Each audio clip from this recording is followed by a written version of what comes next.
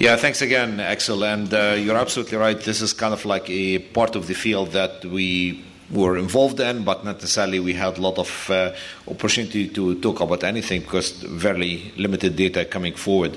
Anyway, I'll start by discussing what the diseases and the new perception on the biliary cancers. We'll talk about chemotherapy, targeted biologic therapies, and of course, if any role for checkpoint inhibitors. In regard to the disease itself, as you recall, historically and even till today, the way we delineated diseases is totally anatomical. It's outside the liver, intrahepatic cholangiocarcinoma. In the ducts outside the liver, extrahepatic cholangiocarcinoma. Of course, in the gallbladder cancer. Nowadays, I think the delineation probably still apply, but more importantly, however, the genetic makeup of the tumor clearly is differentiating them per se. And as such, for example, and this might be in the practical, in your clinic, you're going to see that situation. Let's say you get an extrahepatic cholangiocarcinoma as delineated as such, but right at the edge, but it has, for example, an IDH1 mutation. Would I sweat and say, no, this is not intrahepatic? Of course not. This is clearly a continuum of the same thing, and as such, the genetics is going to make a lot of difference and a lot of applicability in regard to what the diseases are. With this said, I'll jump on to chemotherapy only because this is where things started, and I'll go back to the more detailed discussion of the biology and targeted biological drugs. And we all know that the nice work that was reported by our colleague Dr. Fali from the UK in the ABC02 study, if anything, showed that gemcitabine plus cisplatin has an improvement in outcome compared to gemcitabine, with a survival, as you can see, at 11.7 months versus 8.1 for the gemcitabine. That led kind of to the acceptance. I wouldn't say approval because there was no approval to be done because these were drugs already are in the market, even in generic forms. And as such, it's not like there was any approval waited, but we all kind of accepted that gemcitabine cisplatin become the standard of care therapy for biliary cancer across the board, without any delineation or differentiation regard between extra, intrahepatic, or gallbladder cancer. It's just kind of, one size fits all. Another important component of the ABC02, it showed also an improvement in regard to progression-free survival, as you can see, over 8 months for the gemcitabine cisplatin versus 5 months for the gemcitabine. Now, this component, even though it's positive and we like to see it as well, it carries a little bit of an important interpretation that, again, we're going to see a little bit in practical world over here. Because in the UK, the way the practice of oncology goes, not necessarily only for biliary cancers, but in general here in the US, we scan every about 2 months or so, give and take. Over there, they scan a little bit longer time, i.e. about 3 months or so.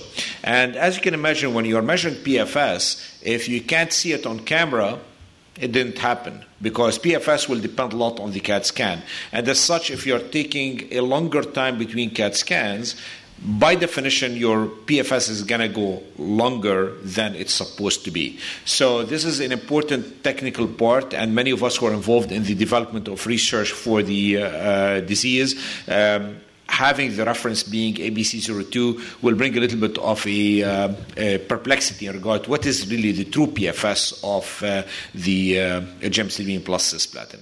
Nonetheless, we'll pause on that question and we'll carry on. Nice work that's relatively newer that was just reported in JAMA Oncology a few months ago by Dr. Ashna Ashraf, if anything, on gemcitabine, cisplatin, and nab-paclitaxel.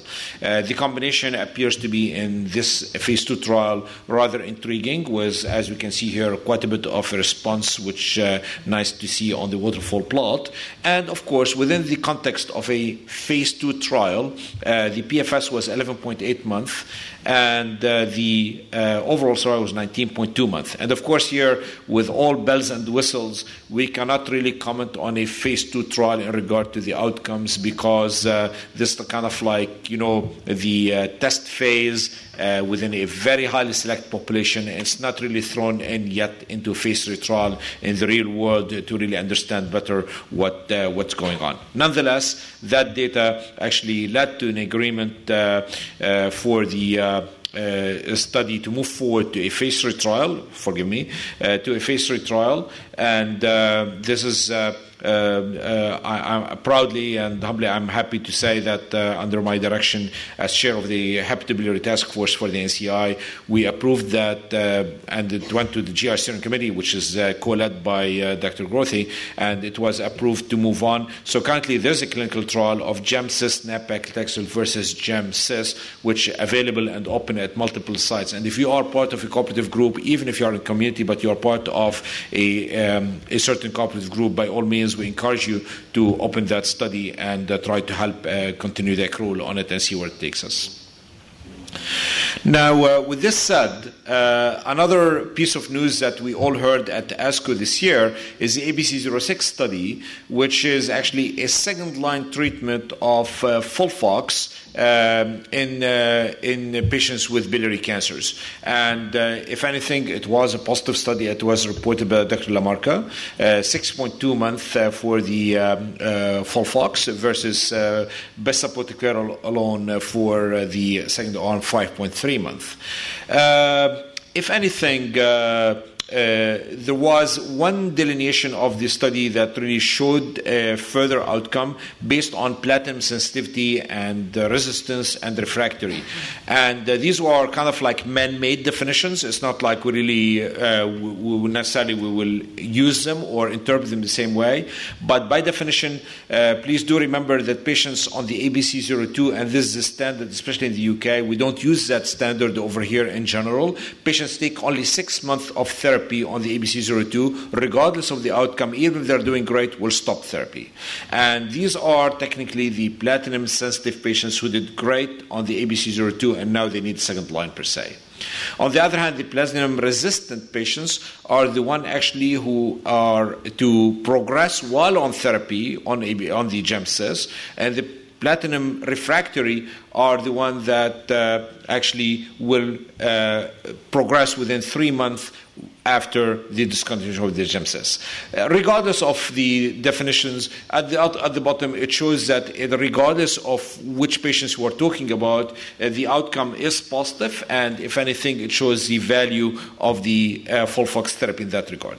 However, very important point here to delineate, and to be fair, this was not yet brought up by by Dr. Lamarca herself or by her colleagues, and we're waiting for the manuscript to see how this is going to delineate itself.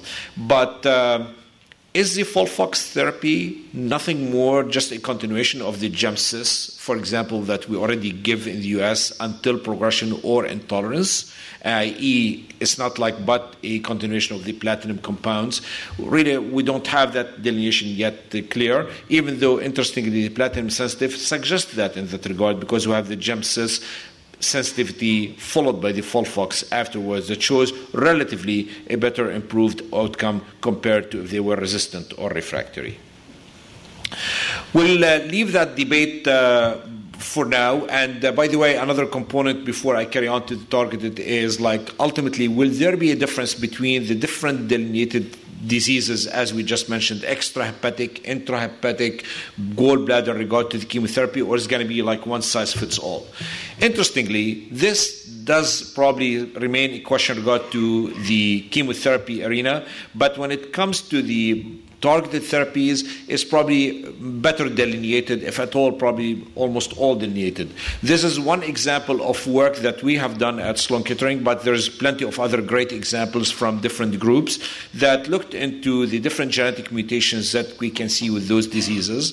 And if anything, we brought up in our work what we call the mutual exclusivity of genetic alterations, i.e., for example, if a intrahepatic cholangiocarcinoma is a IDH1 mutation, cannot have FGFR2 mutation or a fusion, or vice versa. If it's an FGFR2, it won't get an IDH1. So there's a certain mutual exclusivity that we're trying to understand better as we learn and move forward with the disease.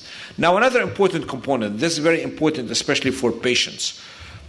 Who are those patients? They are really the minimum number of patients. At best, we can say that maybe about maximum 15% of the patients might have a mutation of an IDH1, and there's a variation of up and down this number, like vary between 13 even up to 20 sometimes. And on the other hand, in regard to the FGFR2, again it varies, but the fusion is kind of like ranging in the about 5%, even though there have been numbers higher than that, about 10% per se. With this said, what's IDH1? So we all have IDH1, and if anything, if it's mutated, it will kind of like take a little bit of a side road, moving things into 2-hydroxyglutarate, which is actually an oncogenic driver, and as such, the tumors will start to grow and replicate without any limitation per se. So this has been actually quite intriguing. A lot of focus was in the beginning on GBM. However, we kind of like at Sloan Kettering, we kind of knew the potential value for an IDH1 mutation, and we kind of, joined in with the neurology group on their own study, and then we kind of expanded further the work into a cholangiocarcinoma larger cohort. As you can see, this was reported again earlier this year. I should update the reference because now it's in the Lancet Hepatology Oncology, Hepatology Lancet, and it shows clearly that there are certain robust responses in regard to the therapy. Ironically, this kind of carried on to a phase 3 trial. This happened actually here in Chicago.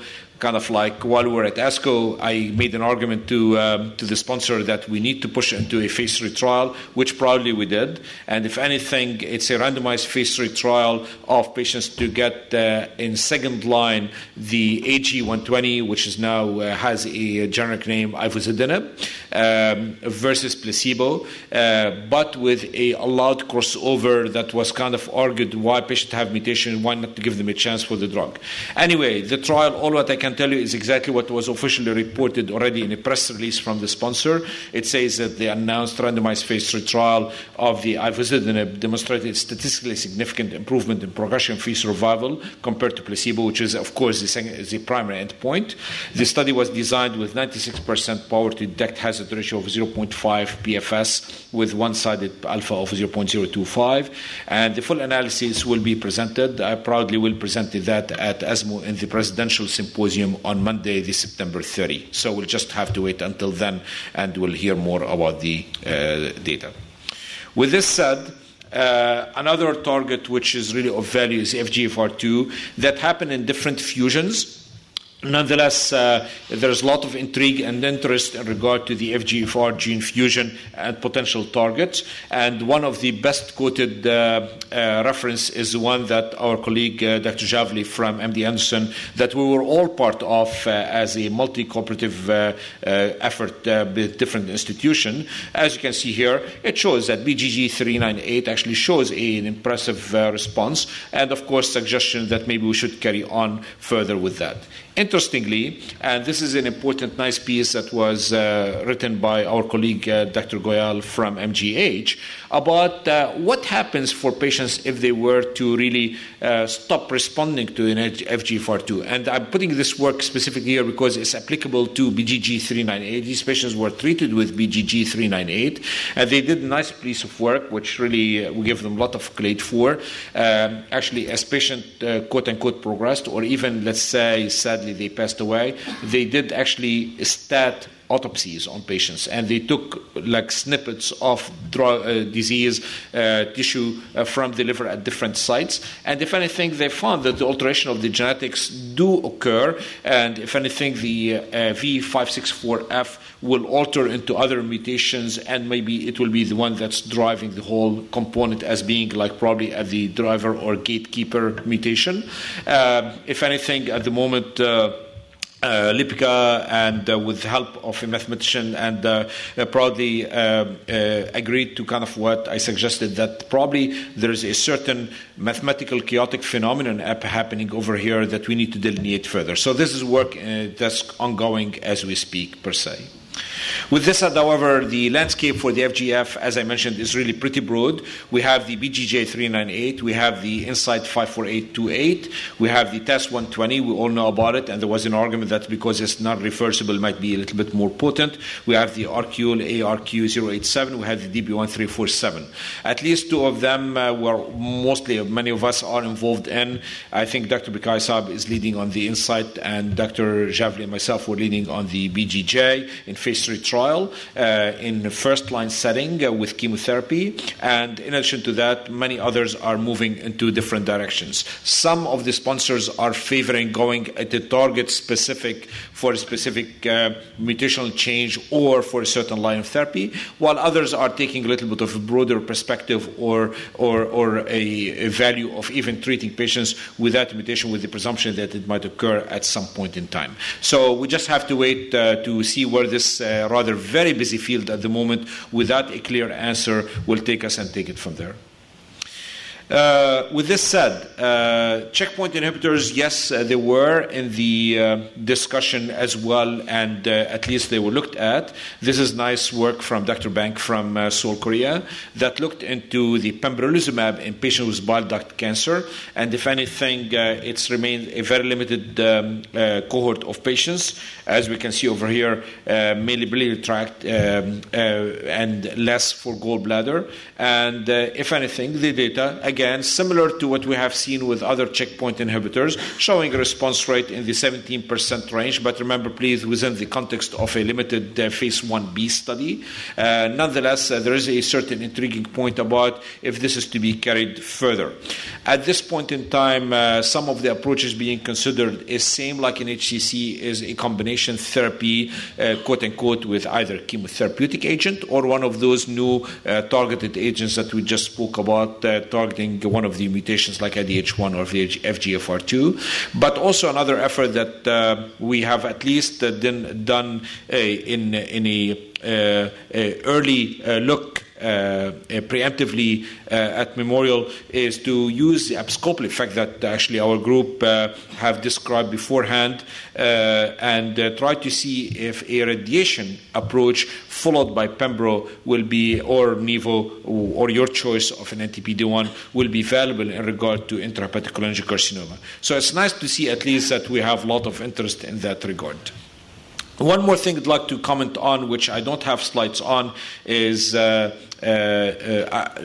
me comment first on the MSI high. This was just put in here just as a reminder that we all agree that we do the MSI high approach treatment with checkpoint inhibitors. The chance, by the way, for patients with a biliary tumor / cholangiocarcinoma to have an MSI high is probably about 4% at best. Nonetheless, it could be one of the reasons you can get the argument to get the genetic analyses that, of course, will open the door for other mutations per se. With this said, to go back to mutations, another thing which is very early in the game but something to keep focus on is HER2, especially in gallbladder cancer. And at the moment, there's kind of quite a bit of interest in regard to treating patients with a anti-HER2 if they had gallbladder cancer and the mutation. Very early in the game, but nonetheless, I'm sure we'll see clinical trials coming up in that regard. With this said, I conclude that gemcitabine cisplatin versus gemcitabine improves survival and remains the standard of care and the default, despite the limitations that I kind of brought up. Gemcitabine cisplatin nab-paclitaxel is under evaluation. Again, please, I urge you to make sure that if you have access to the trial or your interest, please to open that study. FOLFOX as a possible second-line treatment, I would say there's quite a bit of questions still need to be answered. We'll wait for the manuscript and see if any further delineation of that will be applicable. If anything, the bundling of the biliary cancer, I think we are coming to an agreement that is not valid anymore, especially when it comes to the genetic mutations. And the IDH1, as I mentioned, has a positive outcome results. We are still embargoed and will present this in a few weeks in Barcelona. The anti-FGFR offer potential therapeutic options, and we have many of the clinical trials that are ongoing or planned, and we'll wait to see those. And of course, immunotherapy work, as I mentioned, is underway from different perspectives, as single agent, combination, or even with different approaches. So I'll pause here. Thank you very much for listening.